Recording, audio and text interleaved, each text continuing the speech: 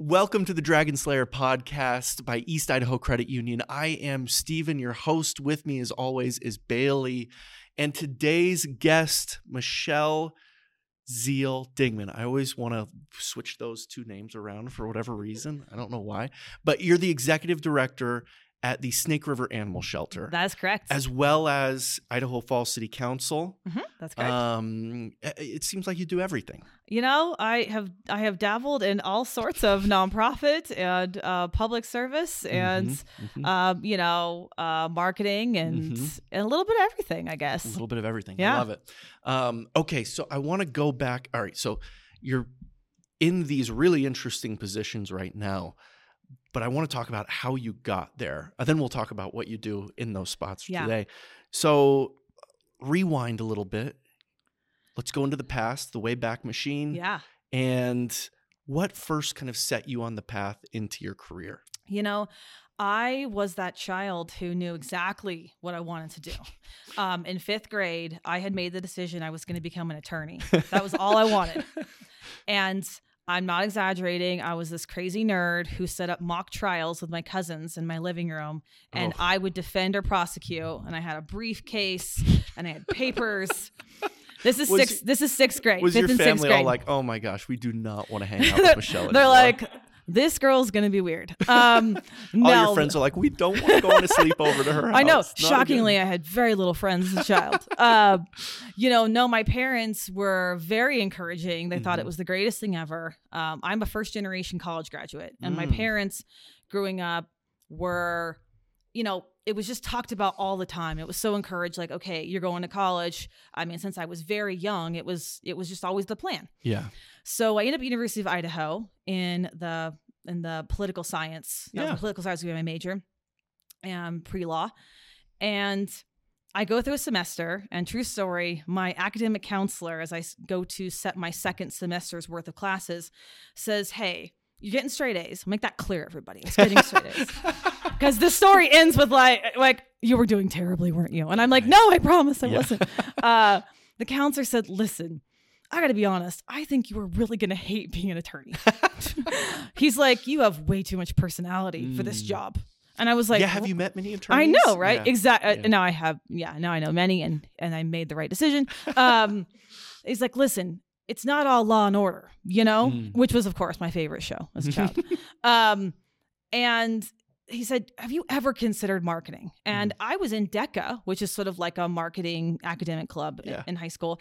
And I was a part of something called Junior Achievement, where you set up businesses and you sell things. And I was vice president. It's only for juniors in high school. I was vice president, and I won some regional awards for it. So I knew what marketing was, and I knew that it was something I'd be interested in. And I said, "Well, what's one extra semester?" Right. Yeah, I've never heard anybody. Because I skipped a grade. I actually skipped seventh grade. And so I was really young. I had to wait to go to school a semester because my parents were like, "You're not even an adult yet. Like, we don't want to send you to Moscow, 9 hours away." No. So I waited I know a what semester. happens up there. Yeah. Yeah. They're like, "We're already sending you like with a pager."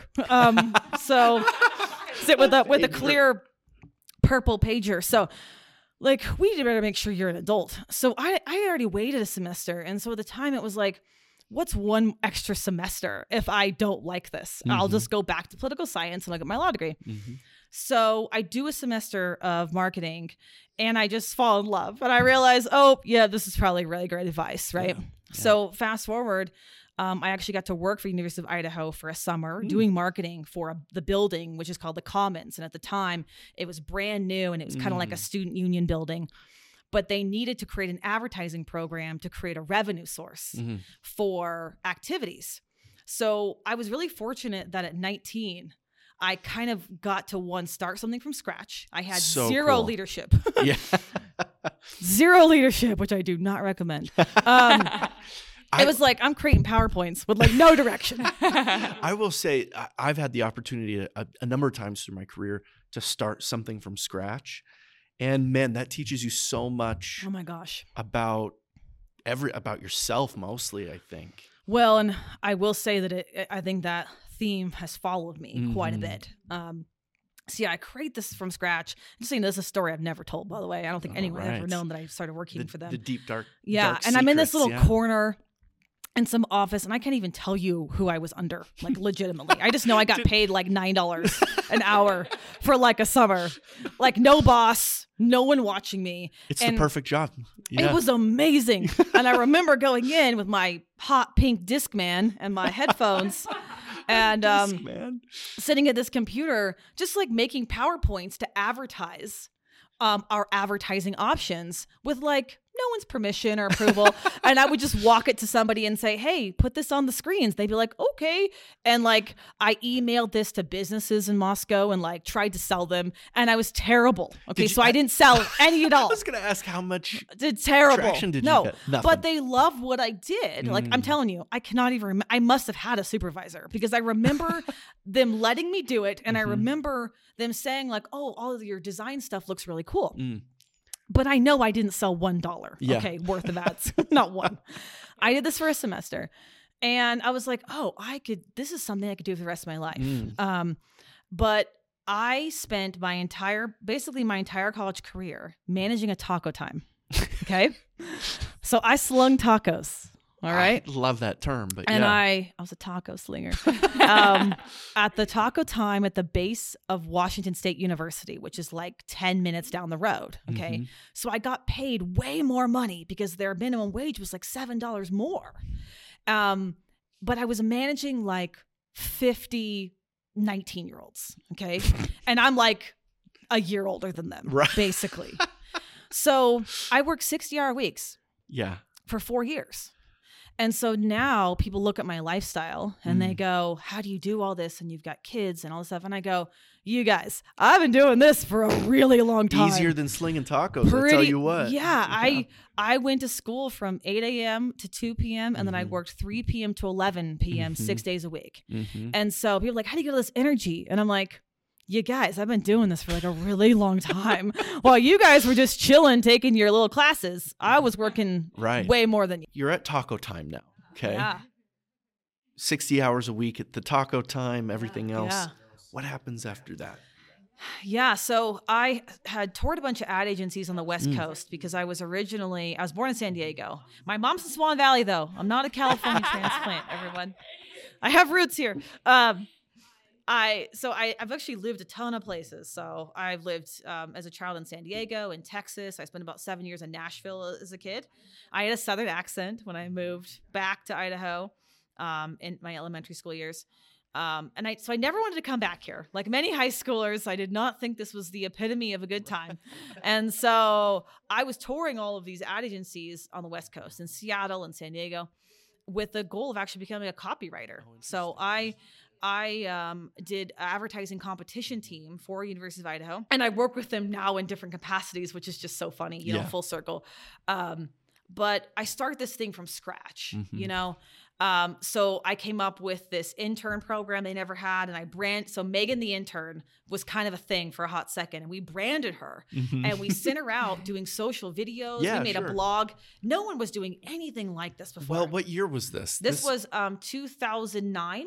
It's pretty cutting edge at that point in time. I don't think a lot of people understand that 2009 Facebook just became a thing. I had created, I had to go to Ball Venture CEO and say, I promise you, this thing called Facebook is this is the real deal. It's the real deal, and we really have to have one. I had to go to the CEO. Yeah.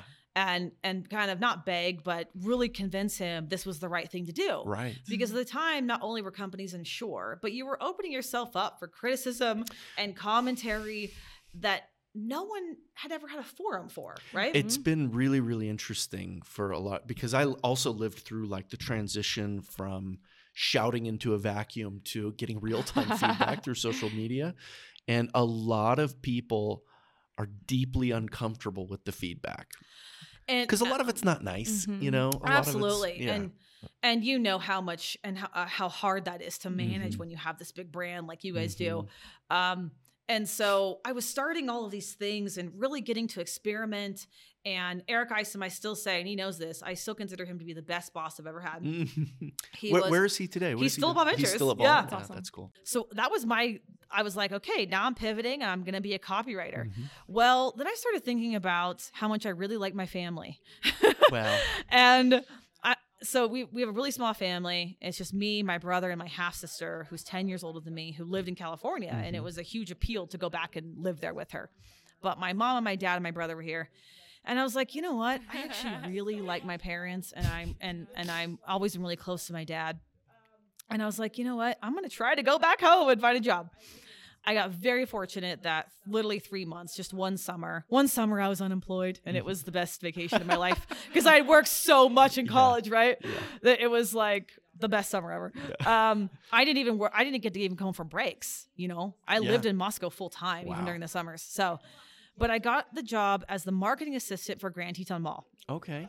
And I worked for a guy named Dustin Christensen, which I bet he's pretty awesome. I bet he'll watch this. And he was like, you don't have any experience, but I think you get the moxie, kid. Right. You know, I was like, okay. And he wasn't that much older than me, you know, like maybe 10 years. This is like the 1920s in New Jersey. Yeah. And there was no females. There was a female bookkeeper, but the mall manager was male, and he was male, and everybody kind of, the operations guy was male. And I was like this young female, which is like the story of my life now, jumping in.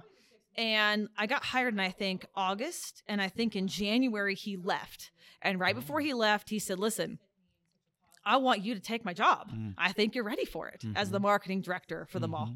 And I'm over here like, I've been at college for not even 6 months. I don't know if I'm ready, but thank you for the job opportunity. And honestly, it sent me in such a positive direction. And then I hired a fabulous assistant who was actually an intern for us.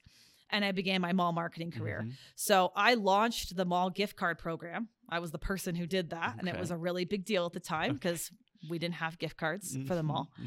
It ruins Christmas for you because you're setting up the Santa house and you're working all these promotions. And you see all these like really unhappy retail workers during the holidays. Like, you know, if you ever watch Bad Santa or something, like that's your life in the mall at the holidays. It's horrible. I still struggle going to the mall during the holidays because people are really mean. And so I end up there about 3 years. And this is actually a pivotal career moment for me. The operations director had left the mall to go work for a company that none of us had ever heard of called Ball Ventures. And I got this phone call one day, and he said, at work, and he said, hi, my name's Eric Isom, and I am the Chief Development Officer for a company called Ball Ventures. We're developing this project called Snake River Landing. Have you ever heard of it? Well, it turns out I had, because we were members of ICSC, which is the International Council of Shopping Centers. Big shout out to trade organizations. Yeah. And I remembered their brokers presenting this fantastical project because this meeting happened in Salt Lake, and we were the only people there from Idaho Falls except their brokers. Yeah. And they said, we're building this 300-acre master plan development. And I'm over here like, seriously? Yeah. Did you think they were crazy? Yes. Yeah. I mean, because we'd grown up here and we had seen it was a landfill, and it seemed wild. But I was able on that call to say, I do know what you're talking about. And he said, well, we hired somebody from your management team, and he just has said the most amazing things about you. And would you have any interest in interviewing for position here? Or no, he said, in talking to us about what we're doing. And you know what I said? I think you said, sure. No. What'd you say? No, of course, I didn't do the right thing. I said, well, I mean, is there a position open? And he was like, well, we're looking at changing some things around, and there might be something. And I was like, well, I'm pretty happy here. So if you don't really have a position open, I'm pretty loyal to like kind of. You told him to beat it. Yeah, I did. Which is crazy. That is crazy. That's okay, but the good news is, again, man, that inner voice is not kicking in. Yeah, that inner voice would have been saying, to you, hey, this is a great idea, Michelle. Maybe just go talk to the guy. Yeah, and I've had to develop other skills, right? As I've gotten older to combat some of that, right? Yeah. Those almost impulsive, right, kind of decisions. So I hang up the phone, and then I'm like, maybe that wasn't a great idea. So You call them back. I call somebody else. Okay. I say, hey, here's what I did. And they're like, that seems like wasn't a great idea. And I said, I think you're right. It was not. So I did. I called them back. I would have, yeah. And the best part is, I wouldn't have told them to take a hike. I probably should have said no to begin with. So I call Ball Ventures back. Yeah. And the receptionist says, how can I help you? So can I talk to Eric? And she goes, which one? And I was like, I don't know. I don't know which one.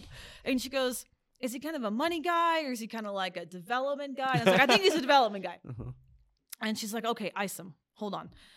And I got on the phone with him and I said, hi, this is Michelle. I'm the one that just turned down that opportunity to talk with you. Yeah. I said, listen, that wasn't a really smart idea. Just you kind of took me off guard. And I haven't really been looking around. And I am just a really loyal employee. And when I see something else, because remember at this point in time, I had only been with 2 companies pretty much. You were still a baby at this point. Yeah. I was a baby. And I just worked Taco Time for a long time. and General Growth, which like what a job to walk into. Like I know, lucky I am. And I said, I absolutely would be interested in meeting with you. If you're willing to give me a second chance. And he said, honestly, I really appreciate that you would just call me back. And he said, yes, I would love that. So that led to an amazing position as the first marketing manager ever for Ball Ventures. I still have so many of those relationships there and just kind of really cut my teeth. And it's all because I kind of had the guts to call back and say, I made a mistake. Yeah. And it was so pivotal. I can't even imagine what my life would be like now. Yeah. Be where if I wouldn't have called back. Isn't that so weird that like that one split second moment of you saying, maybe I should have actually listened to him totally shifted the direction of your entire life? Absolutely. There's no doubt. And, I tell people all the time, if you make a mistake, learn this lesson from me to go back and apologize. Yeah. Go back and try again, admit that you maybe didn't make the best choice. Yeah. Because if you're dealing with a reasonable person, they'll forgive you, they'll move on. Right. But you have to be vulnerable. Yeah. And I think a lot of people don't want to be vulnerable. They don't want to say, I made a mistake, I did something wrong, and I'm sorry. Yeah. And it's interesting. This is a skill set that I think marketers learn really, really early because you have to. Because your work is on display for the world, unlike almost anybody else's. Absolutely. Good and point. So you get a lot of feedback at times, and you get good at saying, maybe that was terrible, actually. Right. And it's a really powerful skill that takes people decades to master, unless you're in marketing and you learn it pretty quick. You do. Yeah. Well, I mean, like you said, I can't imagine like where I would be if I wouldn't have made that phone call again, because that – Snake River Landing, we tried to make prominent really quickly, and we were doing lots successfully, by the way. Yeah. I mean, it's a great project and I had great people backing me, but that led to me getting involved in the nonprofit world in a way that led me to where I am today. You don't just jump into charitable work usually, but me, I'm crazy. So I'm at this chamber, Snake River Landing's always been really involved with Chamber. Yeah. And I was like a founding member of Young Professionals Network, which they just expanded the age. And one of the guys told me, he's like, you're not too old anymore. Like you could totally come back. And I'm like, this is a compliment. Well, like people like 48 at Young Professionals Network? It used to be capped at 40. Sure. That seems reasonable to me. Yeah. They've extended it to 45 now. And so, we were really involved with Chamber, and I went to this Chamber lunch, and the American Cancer Society was the presenter. And at the end of the presentation, they said, hey, we really need help with public relations and marketing. Is anyone willing to volunteer? And I went home, and there was just something about it. Just this, like, you know what? Like, I don't really know what they need, and I know nothing about ACS at all. Yeah. And I don't even know anyone who's died from cancer. But why not help out this group? Sure. I'm just a helper, So I call them up, and it's like the cat conversation, but like way 15 years ago, like, hey, I have no emotional connection to your cause, but you guys seem like fun ladies. And what do you need? Kathy Dietrich, Joy McMurtry. You seem like fun ladies. What can I do? Yeah. And they said, can you just write some press releases for us? And I said, no problem. I do that all the time. Yeah. I couldn't even go to Relay for Life okay, that year. I said, but tell me what it is, because I don't even know. And they like sent me some videos and like telling me about it. So I sent this stuff out and I said, I'm actually gonna be in San Diego during Relay this year. But when I get back, if you want to start working on next year so that I can know what the heck we're doing in the future, I'll totally keep helping you guys because I really like you. Fast forward, they sit down with me at Ball Ventures and they said, we have this challenge. There's this kickoff event and the whole point is to recruit teams. We usually recruit like a handful of teams and we spend like $1,000 and it's just got to be better than that. So I say, well, let me think about this. And this is so funny when I say this out loud. So a couple days later, I'm like, okay, well, first of all, spending money like that to make basically nothing doesn't make a lot of sense for this nonprofit. Yeah. I said, so how about we turn kickoff into another fundraiser, the fundraiser before the fundraiser. And there's this thing called Dancing with the Stars.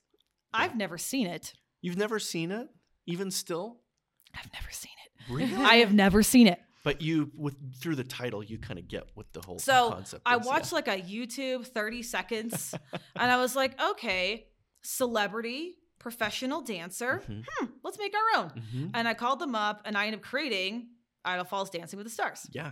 Never seen the show. Still haven't. And but the ladies had seen it. They were like, oh, we totally know. And I was like, okay, anything we should take from the show other than that, like blueprint? And they were like, oh, maybe this, because legitimately still never seen it. So I ended up doing some nonprofit board work. Yeah. Okay. So you do this kind of volunteer work. It goes really, really well. And now everybody's like, hey, we need a little Michelle over here. That's got to be what happens, right? I mean, kind of. I think it was like, well, she's got a lot of energy. Yeah. And I would say that is what I often hear is like, we need some energy. Will you come and do this thing, right? So I ended up spending several years on the Art Museum of Eastern Idaho board. Oh, yeah. And I was like, 30 years younger than everybody else. And I loved it. I absolutely loved every second of it. And I just ended up dipping my toe in all these things. And one of them was being a board director for what's now the College of Eastern Idaho Foundation. And I really loved that opportunity because my mom got her GED there. Oh, interesting. And I remember being a child, her going to college. I remember her taking remedial classes and again, like really pushing that message of you're going to go to college because she did not complete high school. And, you're going. And so it was kind of, my mom's college when I was little, living in Yukon at the time. And so it was a pretty cool way for me to give back to an organization that had really been very kind to my mom and I think changed, the rest of our lives because of that education piece. And so fast forward, their executive director announces she's going to leave and she comes to me and she says, I think you were meant for this job. Oh, man. And I'm like, Melissa, I have never ran like any kind of nonprofit organization. I made an event that everybody knows about. I created an event, but I don't know how to do this. It's not the same thing. Yeah. And, I'm not a fundraiser. I remember saying, I'm not a fundraiser. And that's a hilarious thing for you to say now. I know. She goes, you are a fundraiser. All fundraising is marketing and you're really good at that. So you can absolutely do this job, but I'm giving you like 60 days notice. I'm giving you a really long time to think about this. And I really want you to apply. And at the time we were partnering on this event that we had sort of co-created called the Great Race for Education. Might have heard of it, local Idahoan, Southeast Idaho people. We had created that. And of course, I didn't know at the time I'd be meeting my future husband at a meeting about this event, actually. But I found out that I was pregnant with my first biological child about 3 weeks after she told me about this job. And I didn't think I would ever be able to have kids. Doctor said that it was just probably not going to happen for me. And at that point in time, we've been training for about 5 years. And so my two oldest are adopted. And that pregnancy just kind of made me think about what my priorities were as far as the day-to-day. And I knew that I wasn't going to give up my career, but it was, would I benefit from something a little more flexible? Because I didn't know how I was going to feel, all the things that go through your mind. And so I applied. knowing I loved the mission, I had the experience, and they basically said, this is a totally flexible job as far as working from home and whatever else. So fast forward, you do have to do a public presentation that's like published in the newspaper. Oh, interesting. And so everybody knows, yes, application process. If you are a finalist, and I became a finalist. How many finalists were there? 2. So you and somebody else. Yeah. And who I actually am friends with and I know still today. But oh, that's cool. So we have to present in front of each other, in front of whatever audience shows up, and the board. And so how big was your audience? Not very big. Okay. maybe 20 people. Okay, yeah. Not very big. And the person you're competing against. Yeah. But Is that a little weird? That feels like I've never seen it since. I've never heard I don't of such know a if thing. they still do it that way. Was it weird when you were in the room presenting? Oh yeah. Because I remember that her first slide or intro thing said, "I was born for this." And I remember those words for some reason so well. And did you think, oh no, I wasn't born for this? Yeah, kind of. I mean, there was that moment of like, well, you've got more experience than me. You do have a great story. She's a great lady. Like I said, I still know her today. And I'm also pregnant, which when, I think that people can't help but wonder. Yeah. A little bit like, okay, we hire you and what's going to happen? Yeah. Right? Totally. Sure. And I think we've all been there and you can't, haven't, but you can't help it, yeah, maybe not you. You can't help it. And so I'm really grateful that the board kind of took that chance on me that I would come back because, everyone makes different choices after they have a baby right. and you never know. Someone might decide not to go back into their career. I took a 10-day maternity leave. Oh my Dang, goodness. that's wild. I did. Bailey took like 10 months. Oh my gosh, it wasn't that long. At East Idaho Credit Union, we offer startup loans for emerging businesses to help support you in the early stages of growth. This could be for inventory, equipment, or other operating expenses. Almost all businesses qualify. Get started today by visiting us at eastidahocu.org/start. Federally insured by the NCUA. You've just delivered your own baby. 10 days, you're back. I'm back, and I just, higher education changed my life, period, end of story. I have a lot of family really on both sides that I don't think has just ever really escaped the cycle of poverty. Yeah. And a big part of that is not pursuing higher education. Yeah. My brother, wildly successful and talented without a degree, wildly. Some people can do that. Some people can do really that, well. right? Yeah. Bill Gates didn't go to college. Exactly. You look at all these different... Yeah. Mark Zuckerberg didn't finish There's a ton of leaders that didn't go to college. But for me, it really was a ticket to a different life that I had really pictured since I was very little, that this is what I was going to do. Mm-hmm. And so to give back in that way was so rewarding. I loved literally every second of it. And I ended up, basically remarrying, and he is this wildly talented graphic artist. And I had met him through all this charity work, which I love because one of the things I love with my husband is I never have to ask to donate or like to serve. Mm-hmm. Like I don't have to ask permission or find support. It's like, oh, hey babe, this charity thing's happening. Yeah. Like, what do you want to do? Like, how much are we giving? It's not a question because he's so committed like I am to supporting the nonprofits. And it's pretty cool to have met working for the same toward the same goal. But anyway, he was so successful in his magazine design career. That's actually what he did, that he wanted to start this little graphic studio. Mm-hmm. And within about 5-ish months, he was like, I can't do this alone. Like it's growing so fast. Why don't you join me?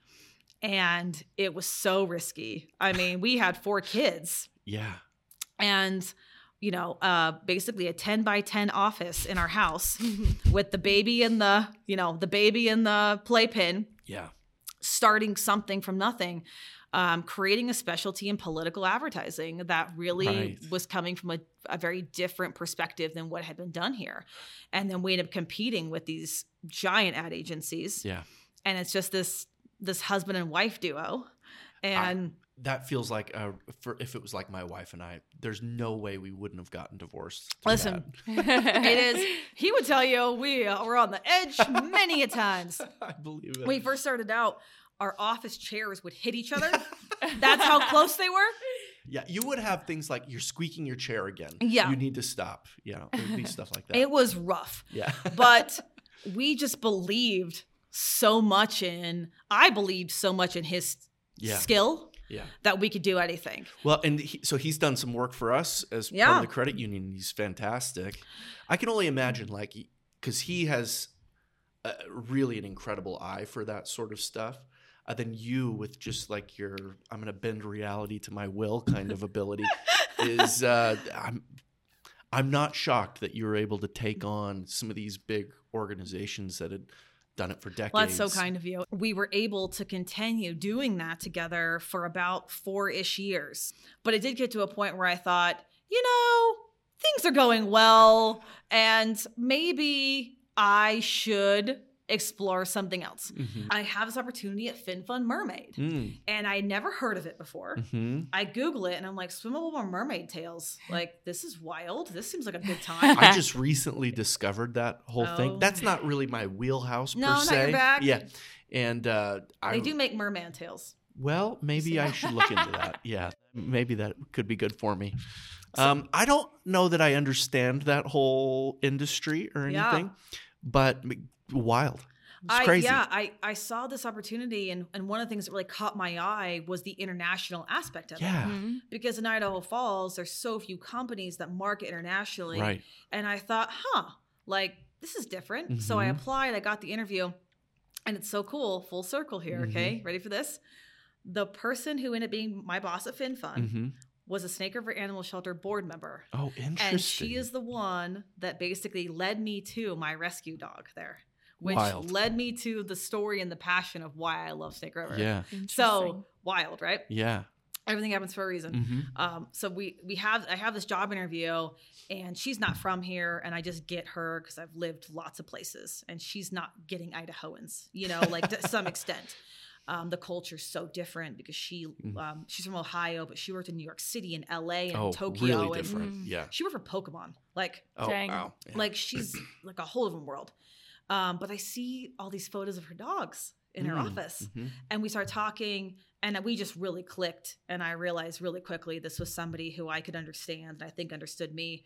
So fast forward, I spent about 3 years at FinFun, and really got to experience a whole different side of sort of really niche marketing. Yeah, real very niche. Yeah.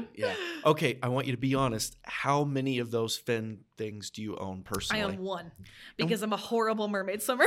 I'm so bad at it. Say, what do you do with it? Because I did go through like their Instagram. And it's just pictures of people like wearing them on the beach. Yeah.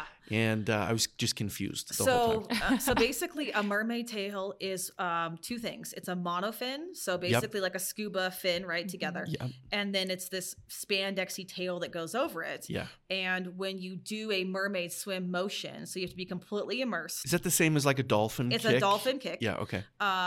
You can, transform in theory into visually a mermaid. Okay. And because you have that confinement and that the binding of the legs, right? It is a real skill. Little kids can learn this in like 10 minutes. Interesting. Wow. I could not learn it ever. And I tried. I mean, I had professionals helping me. I could not do it. Does it make you more attractive to sharks? I will say I've never seen anyone look bad in a mermaid tail. I do think it's a very flattering look for both men and women. I like it. But it was fun to do something so niche, and the culture of mermaiding is obviously very fun. It's very fantasy. And very unique. I think it would be a lot of fun to like run a brand like that. Well, it was fun to do something that wasn't and didn't rely upon any of my experience or contacts here. Yeah. That you're starting over kind of, right? You learn that there's these little pods, throughout the United States and the world of places that are really attracted to this sport. And you got to learn about. You said sport. I know. It's a sport. It's a lifestyle. You race? Some people. It's a lifestyle. Oh yeah, mermaiding is a lifestyle. Absolutely. But a lot of competitive swimmers become mermaids and do mermaiding. And so, because foundationally, you have to be a dang good swimmer to make this work, right? Yeah. You have such an interesting diversity of experience because, gosh, you're marketing to wildly different groups of, like, just going from mermaid tails to, which I assume is mostly B2C kind of marketing work, right? Direct to consumer kind of stuff. Varies, but yeah, a lot of B2C. Right. And then going to something that's exclusively B2B kind of work, which is a totally different motion. Yeah. A lot of people actually can't do, like, they get good at B2C or they get good at B2B and they struggle. Hey, nobody said I was good at any of these things. Fair enough. But I had a great time. And then, a board member at the Snake River Animal Shelter called me one day, totally out of the blue, and said, hey, we are really struggling to find the right fit here. And I said, are you considering me? Like, is that a thing? And they're like, is this a joke? And I said, no. And they said, you would really consider doing this? And I said, maybe. My rescue dogs consider anything. Yeah, changed my life. And took a tour of the shelter. I'd been there several years prior, right? Adopting my little dog Chewy, and decided, as much as I love my job, I wasn't looking around or anything like that. Very happy at home, because I was working at home prior to a lot of other people working at home. Just the opportunity to give back to the organization that really did give us the dog that changed our lives and changed my kids' lives. And, it sounds almost like a made up story sometimes when I tell it, but it's really hard to describe how much our kids grew emotionally having this animal to love. Our first dog that we adopted right before this one, his name's Yoda. He's a senior poodle mutt, and he had been basically raised outside. He's got no teeth. He's all haggard, and he loves me, and that's it. And here's my 4 little kids, Yoda, and he's like, no teeth, tongue hanging out.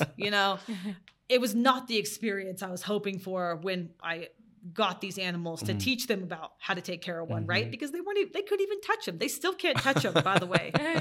So my old boss, Lynn Kennedy, I still have a great relationship with today. Lynn calls me up one day and says, hey, there's this dog that just came in. I'm here for a board meeting, and I don't know how to say this other than this dog just belongs with you. And she was right. We didn't have any real intention of getting a second dog. But we came down, and my son at the time was, I don't know, maybe 6 years old. And this dog just jumped up into his lap, and I saw him experience that, that puppy love, that dog kissing you and cuddling you. And he never had that before. And it really was life-changing. And we call Chewy our little therapy dog, because our friends come over and they're like, I just need to hold Chewy for a minute, because he just kisses you and loves you. He's a Chihuahua mini pincher mix. And just walking in that facility for the first time again and remembering meeting Chewy, I'm going to try not to cry, because I cry almost every time I tell the story. It was just so powerful. And so it was like, oh, do I want to leave my really cozy job where I get to sit in my pajamas and I get to work with amazing people? No, but this place needs me. And I want to see it grow and be successful, and this is my chance to do it. So what do you feel like, you mentioned that they called you and they said, hey, we're struggling to find the right fit. So when you finally showed up at the animal shelter, what kinds of things did you recognize that you needed to change, that needed work, that needed attention, needed a different path? I think that, the animal rescue world, first of all, it's a lot of city shelters, right? A lot of municipal shelters, and they are ran sort of on the basis of animal control. And their mission and their practices are just different. They're not bad. We love our friends at the city shelters. They do great work. But it is very different. But they have been trained by people who had only worked at municipal shelters pretty much. And so understanding that we're providing a very different experience in a city shelter, it was just very important for me to get everyone to understand that. Right. I'm also a clean freak, period, in the story. And although they didn't have any history with animals getting sick or anything like that, you just never know what might happen. And so I had to, raise all the cleaning standards and really make sure they understood the value in that. Because if you don't teach someone why you're asking them to do something, it's very easy for them to not be invested. And this goes in anything, right? When you teach your kids something or, you know, whatever. So for me, it was educating them and getting them to understand, you know, how disease is transmitted. Right. How, you know, the statistics about how people actually pick out an animal and what matters to them, and being able to control that environment to the best of our ability to give these animals the best chance. Yeah. Because unfortunately, animals who are locked up in kennels, they exhibit kennel behavior. Right. And it's not what they'll be like when they get home. But you have to create the best circumstances for that. Yeah. So there was a lot of retraining. There was a lot of, you know, unfortunately having to switch out staff and kind of start over. But now we're growing. We're working on building a Canine Academy auxiliary building that's going to go next to ours to train dogs in. Our construction estimates are all due October 1st. So we've got all kinds of, a lot of exciting things happening right now at the shelter. That's really going to benefit, you know, the animals. It's great. You know, this is a cause that this is a credit union we've donated to a number of years. Yeah. Yes. It's something that we, you know, I think there's plenty of statistics and studies to show the benefits of animals in people's lives. You know, you have people with like high blood pressure, and that's really, really good for those people. People who, you know, are elderly, keeps their mind sharp. It keeps them, you know, to have like a purpose in life and these sorts of things. There's almost not an ailment that an animal cannot either help or ease the symptoms of in some way, shape, or form. Yeah.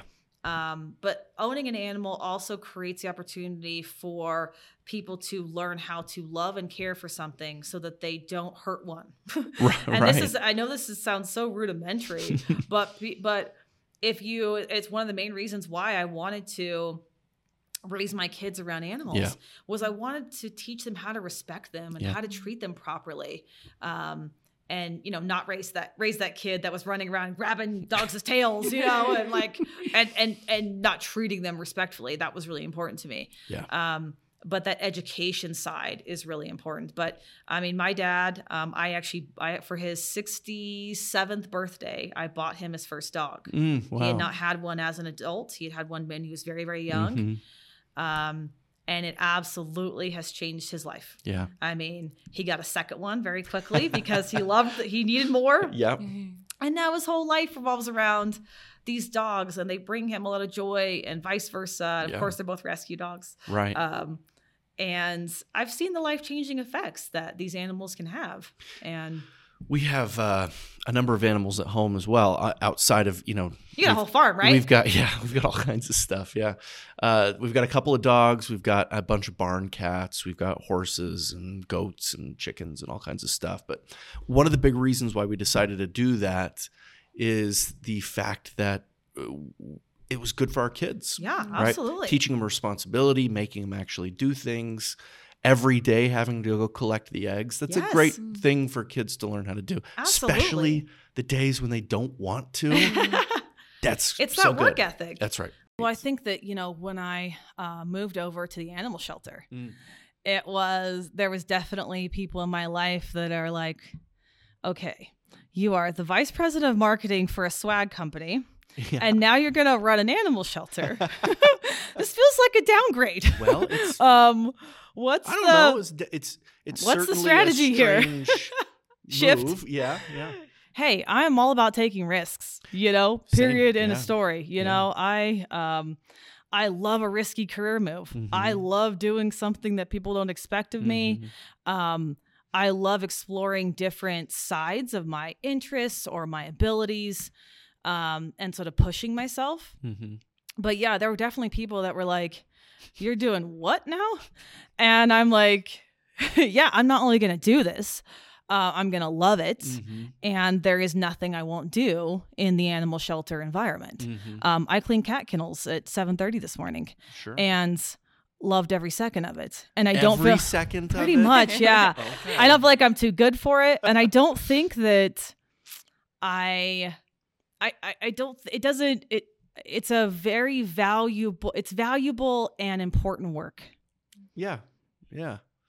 I agree And to with that. some extent, it's more important, it's more important than selling swag. You know what I'm saying? So I hear didn't Yeah. really feel like it was a downgrade, but I definitely had people say, why would you sort of take a step back? Yeah, I don't know that I ever saw it as a step back or anything like that. It's a shift, certainly, Yeah. in direction. I mean, I did that when I took this job, right? I came from the technology sector.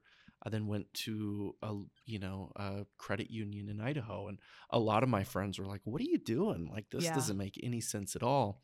And they're right; it didn't to them. Yeah. Just like your switch probably didn't make sense to a lot of external people Yeah. either. But it doesn't have to make sense to them either. Yeah. Well, and I think that once you kind of find your comfortability in the position and you Yeah. start showcasing that, right? You Right. start telling people and your social feed starts to reflect that new position, right? Mhm. If it works for you, it does become very natural, you Yeah. know? And I Yeah. think that's like kind of what happened to me is people were like, oh yeah, you do have 2 rescue dogs. Oh yeah, we kind of forgot about that. You know what I'm saying? They're like, the big thing that no one can get over is how much I love cats now, because and I was super upfront with the board. I did. I told them this. Before they before I hired even you? interviewed when I talked to the board, the I'll past talk president. to you, but I hate cats. I said, no, here's exactly what I said. I said, I'm going to be honest with you right now. I said, I don't hate cats, but I don't love them. But more importantly, I don't want to see them die. Isn't that sort of the qualification? And she laughed and she goes, keeping them alive is our number one priority. So if you are feel like that's interested in that, this really happened. If you're interested in that, that works for us. I feel like that's a fairly low bar. I know, right? Yeah, I know. But I don't want to see them die. But I don't love them, but I right. don't want them to I die. just wanted to be honest because Yeah. I didn't want to be something I wasn't. Yeah. And I will say it was one of the things that my really close friends, they literally were like, but you're going to be around cats all day and you are not a cat person. And now this is not a joke. I love cats so much that I actually prefer to clean cat kennels than dog kennels because it's my chance to spend time with them because I have dogs at home, but I can't have cats because my youngest son's allergic to them. And so it's my chance to get to actually have a little cat time. And my friends are like, who are you? Like, your Snapchat is filled with cat selfies. Like, we don't even recognize you now. And I'm like, listen, they grew on me, man. Like, I love them so much now. At East Idaho Credit Union, we're changing the future of business with our Velocity Money Market account. You can receive unbeatable returns on tiered interest rates. We have rates up to 2.02% annual percentage yield. East Idaho Credit Union puts local businesses first because when you do better, we all do better. Federally insured by the NCUA. What do you want to do? I definitely have an interest in serving our community and our area in some other way. Mm-hmm. So, before I was an elected official, I was that person like rah, rah, rah, term limits. And now that I am Now you're one, like, I want to be a king. right. No. But now that I am one, you realize you know nothing for like 5 years. Right. Yeah. It takes so long to understand how Right. government works that thinking that someone can accomplish anything or actually do anything very well in their first 4 years-ish is ludicrous. Now I know that. And now I am more interested in candidates that have actually been able to become reelected and to learn more information in more than one term and seeing those folks in office. Now, I don't mean 40 years, but I do think that I'm comfortable with 20. I really am. Because now that I've served with somebody who's, I think, on their 16th year, I now know it really takes that long to get good at this. So at 16 years, they're finally useful. Well, That's disappointing. well, to I hear. know, isn't it? It really, well, they provide this depth of experience and this historical background that I think is so useful. And so I hope to become that at some point in time. And it's no secret that I don't think it's a secret that I'll be running for my 3rd term on the Idaho Falls City Council next year. And it's wild to think that I have almost 8 years under my belt. It's just Are you such a large part of my life now. Well, sure. Yeah. So are you surprised then at how little you feel like you still know? It's not that I feel like I know little. I think, I got this question about power today.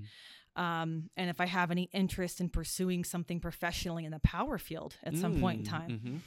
And I responded to this person and I said, well, I still feel like I know so little after 7 years almost.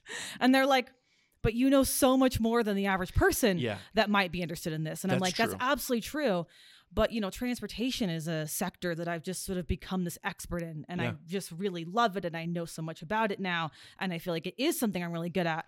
But I think that every elected official, particularly at a city or a county level, there is still weaknesses. There are still blind spots that you don't have down. That's why you have a bunch of them. That's why you have a bunch of them. Right. Exactly. Yeah. So, that length of time does provide experience that I think is really useful. But one of the things that I'm always impressed with when I do talk to like a Governor Little is his ability to switch from topic to topic to topic and at least be able to sound intelligent about all of them. Right.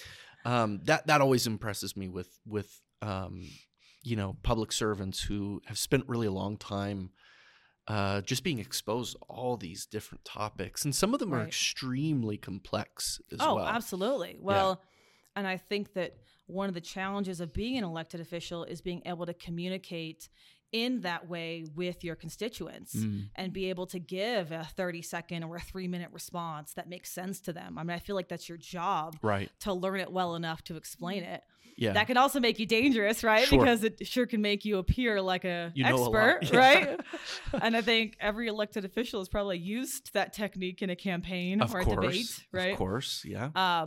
But you do learn at least a little about a lot of things. Well, and I think it's incumbent on the elected official to make sure that they have great staffers, right? That really are the ones who figure out how all that stuff really works.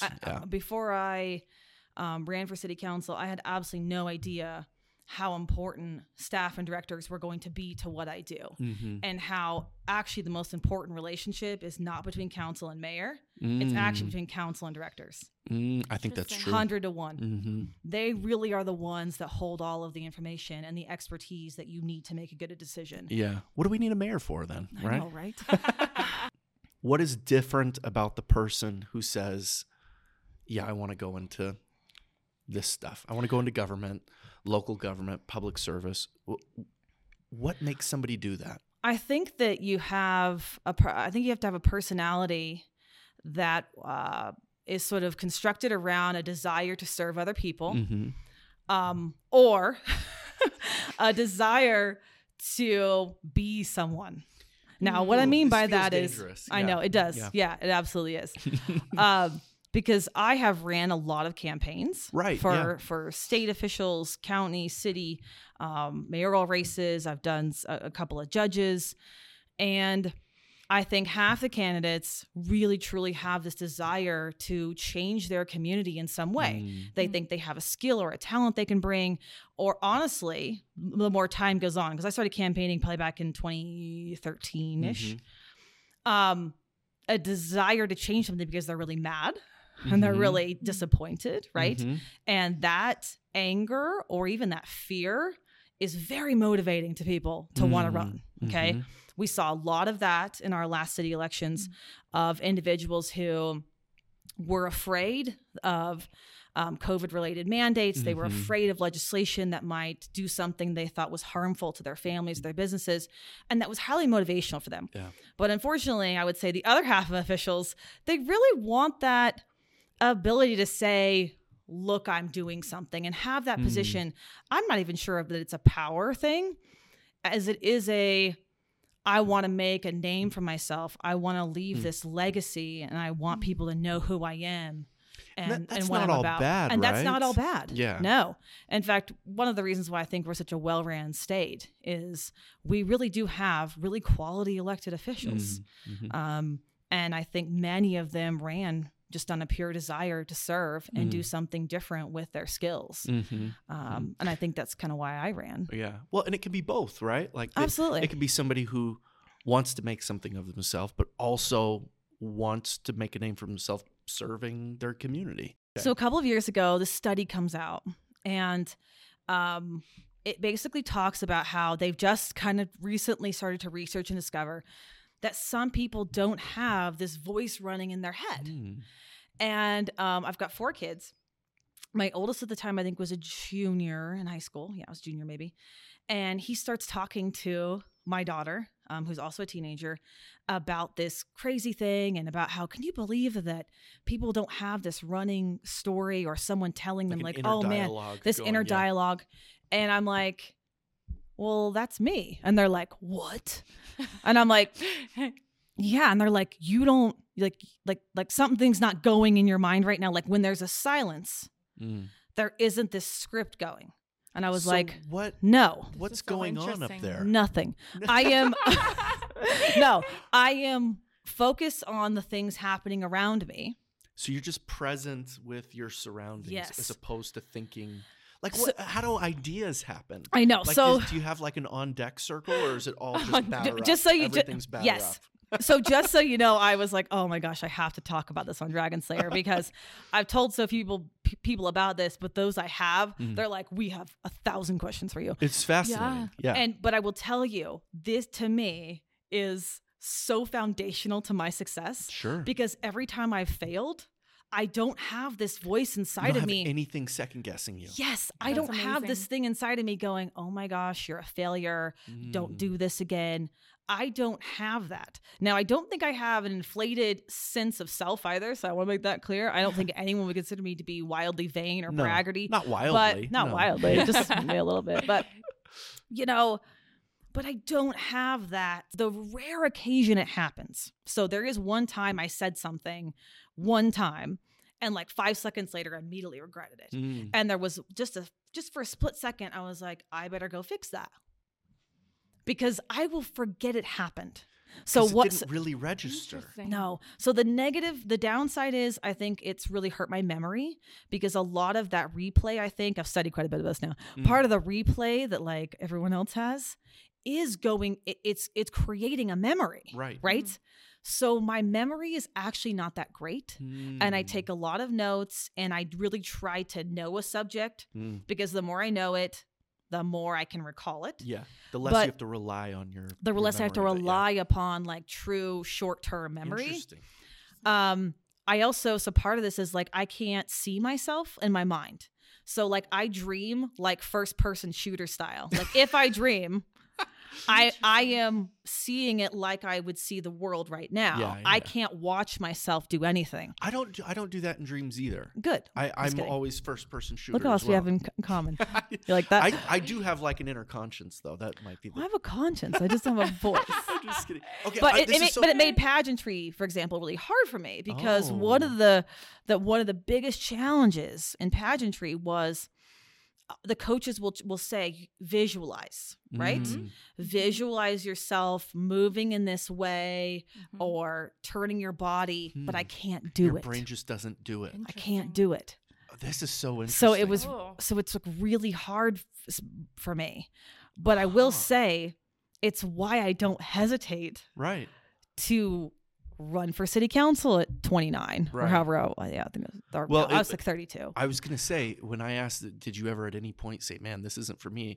And your response was instant. Yeah. And I was like, wow, that was really a fast response. I can definitely see the positives of having no inner voice like this. Yeah.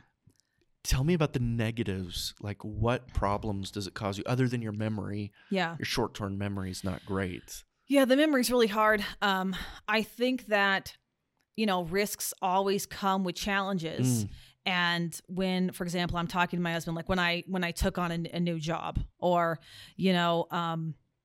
when we started our own little design studio, it's harder to focus, I think, actually on the negativity of a situation, because if you want to do something, like if I'm like, okay, well, I want to do this, it's that inner critic, I just go. And that inner critic that sometimes does stop you from making a bad choice isn't necessarily there. How do you evaluate like the risks, rewards, pros and cons of something without that like inner voice? I think this is where collaboration and relationships really come in. And why, I'm really lucky to have a husband I love talking to because he's very reliable for good advice and to see those risks and those maybe the downsides that I'm not always seeing. particularly when it comes to a decision about myself, right? This isn't when I'm making a decision about infrastructure or something, I'm looking at those from a very different perspective. But when I'm making my own choices that have to do with my own skills, abilities, esteem, all the things, it's good to have friends and a spouse and people to say, okay, here's what I'm thinking. What are your thoughts? And, maybe what am I not seeing? Because that voice of self-doubt, it does protect you too, to some extent, right? Totally. The fight or flight, and I don't have like a great instinct that way. And it's also something that wasn't developed that well because my parents were kind of obsessed with like keeping me safe.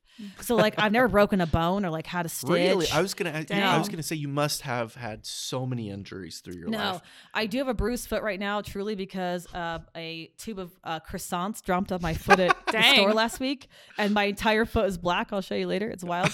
But like I don't get injured because I was sort of taught like let's not do risky things. Right. So like I don't really play any sports. I don't ski. I don't do anything like that.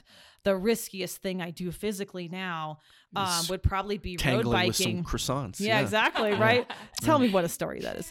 I bike now, and I was taught like you never bike on a road. You would never get off the sidewalk. And my husband's like, that's illegal. And we're going to teach you to like ride a bike like an adult. But I was terrified to like go down 17th Street. Like I would never do that until I met him. And he was like, you'll be okay. Like a bike where my feet don't touch the ground. That wasn't a thing till I was like mid 30s. He's like, yeah, that's not how you ride a real bike.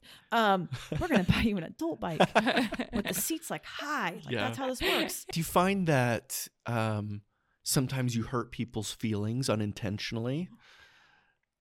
It's so funny how quickly you got there because it is such a part of my personality. Again, it is that lack of inner voice. I don't always know when I'm gonna maybe come off in a way that could hurt someone's feelings, and it's something I have worked so hard on in the last 10 years particularly. It started off with bad email tone. Like I was so like famous like in my mid-20s for like sending emails that seemed like really harsh and they were never meant to be that way. And then I'd have coworkers like, wow, like you're kind of upset. And I'm like, no, I'm not. I was just getting to the point, And they're like, you could use some work on this. Yeah. So, but it is something though that, again, thankfully, coworkers and supervisors, bosses had pointed out, like, you kind of seem, you're like the nicest person, but your emails are coming off a little rough. And so I will not obsess, but I will spend a lot of time wordsmithing to ensure that I don't come off that way. And it really is because I'm a really direct person. And I think that, again, part of that is the inner voice not coming through very well, obviously. But it's also just kind of my style that it turns out lying is just like a lot of hard work. It's so much work to like remember it all. Yeah. And when you have a bad memory like I do, you can't rely on that. Like if you've made up some story, to remember that consistently is really hard. So my husband will say, you are the worst liar. Like you're so bad at it. And because I don't have the memory or the bandwidth to remember the lie I told. Yeah.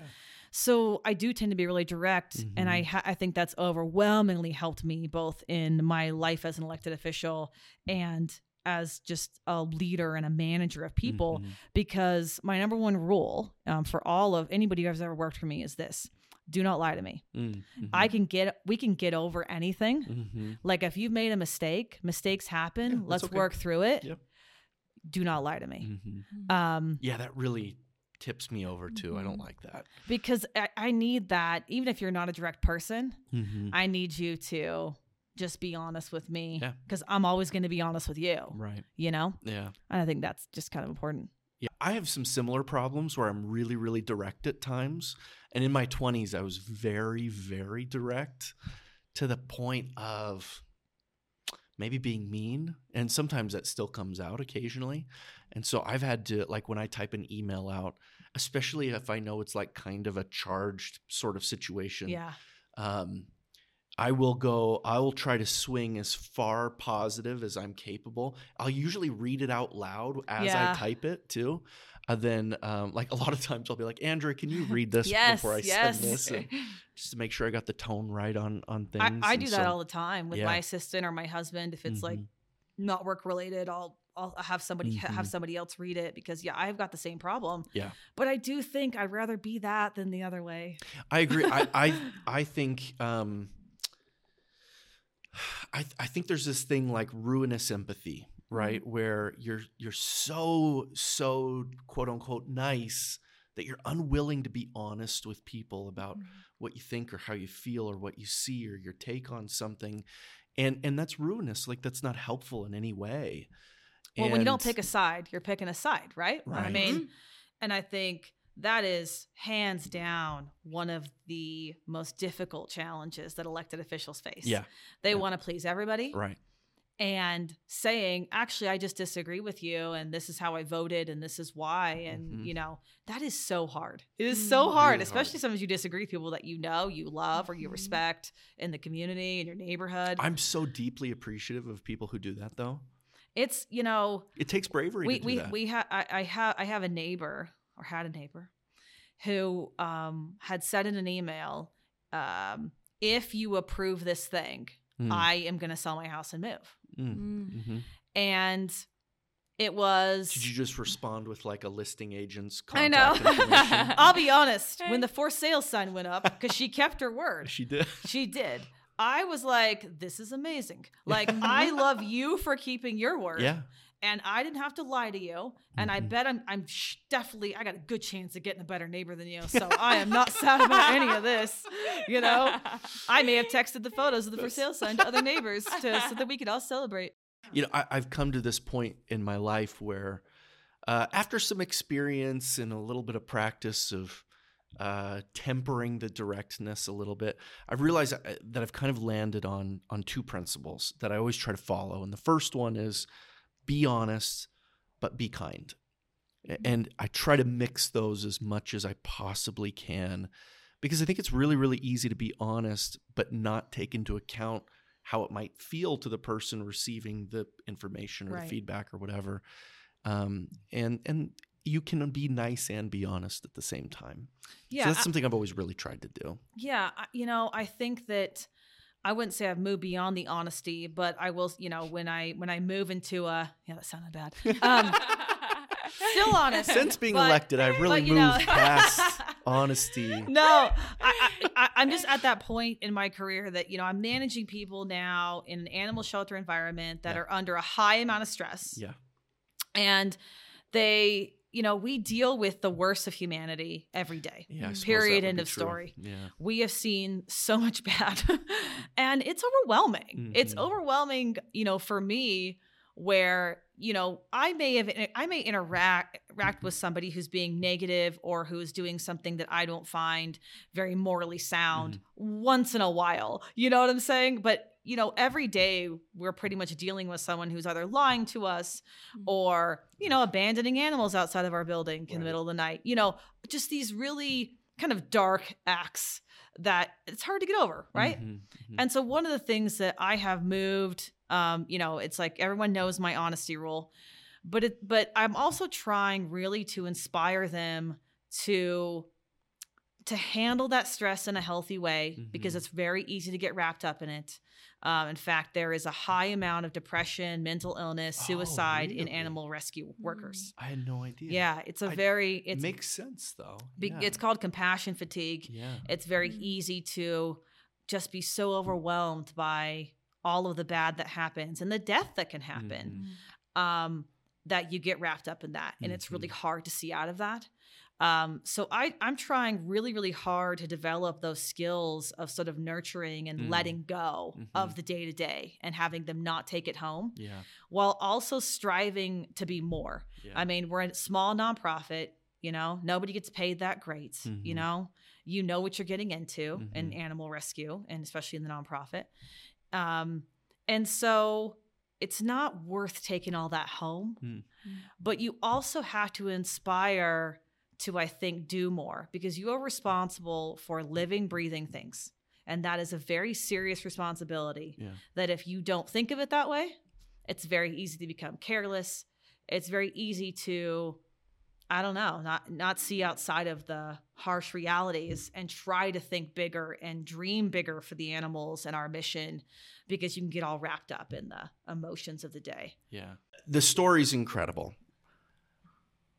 One of the things that sticks out in what you talked about is along the way you talk about all the people that for whatever reason saw something in you, for whatever reason took you under their wing. Tell me about the people that helped mentor you and why that helped you and why that was important to you. You know, I really, you know, I drop a lot of names, you know, today in this podcast because there were so many people along the way that really did believe in me.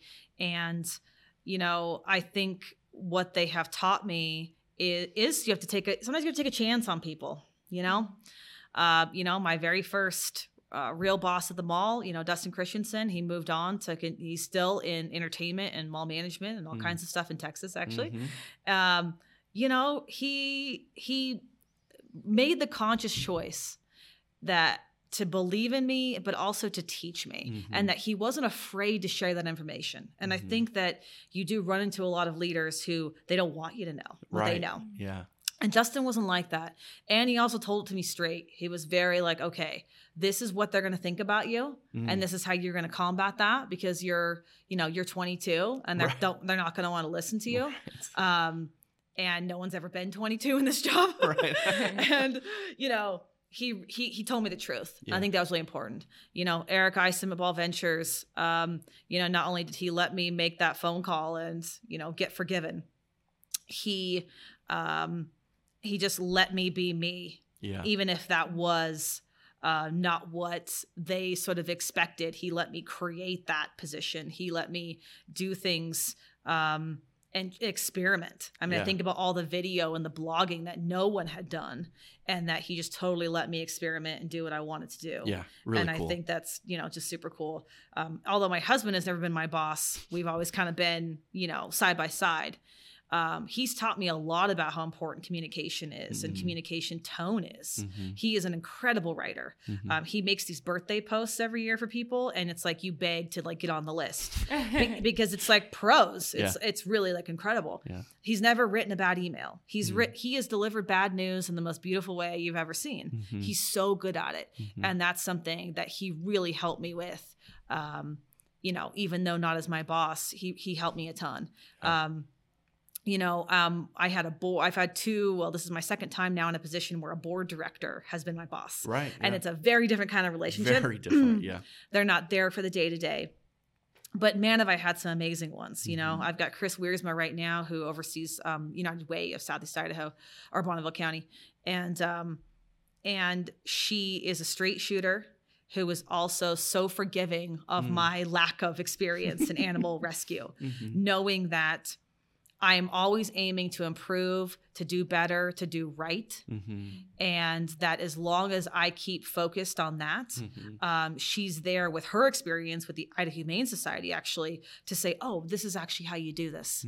And they've been so generous with their time. I've got a treasurer right now who I've never seen work harder on any board, who is truly being a treasurer. And that is so hard to find. Yeah. So the time they're investing in me is pretty incredible, you know? Awesome. Yeah.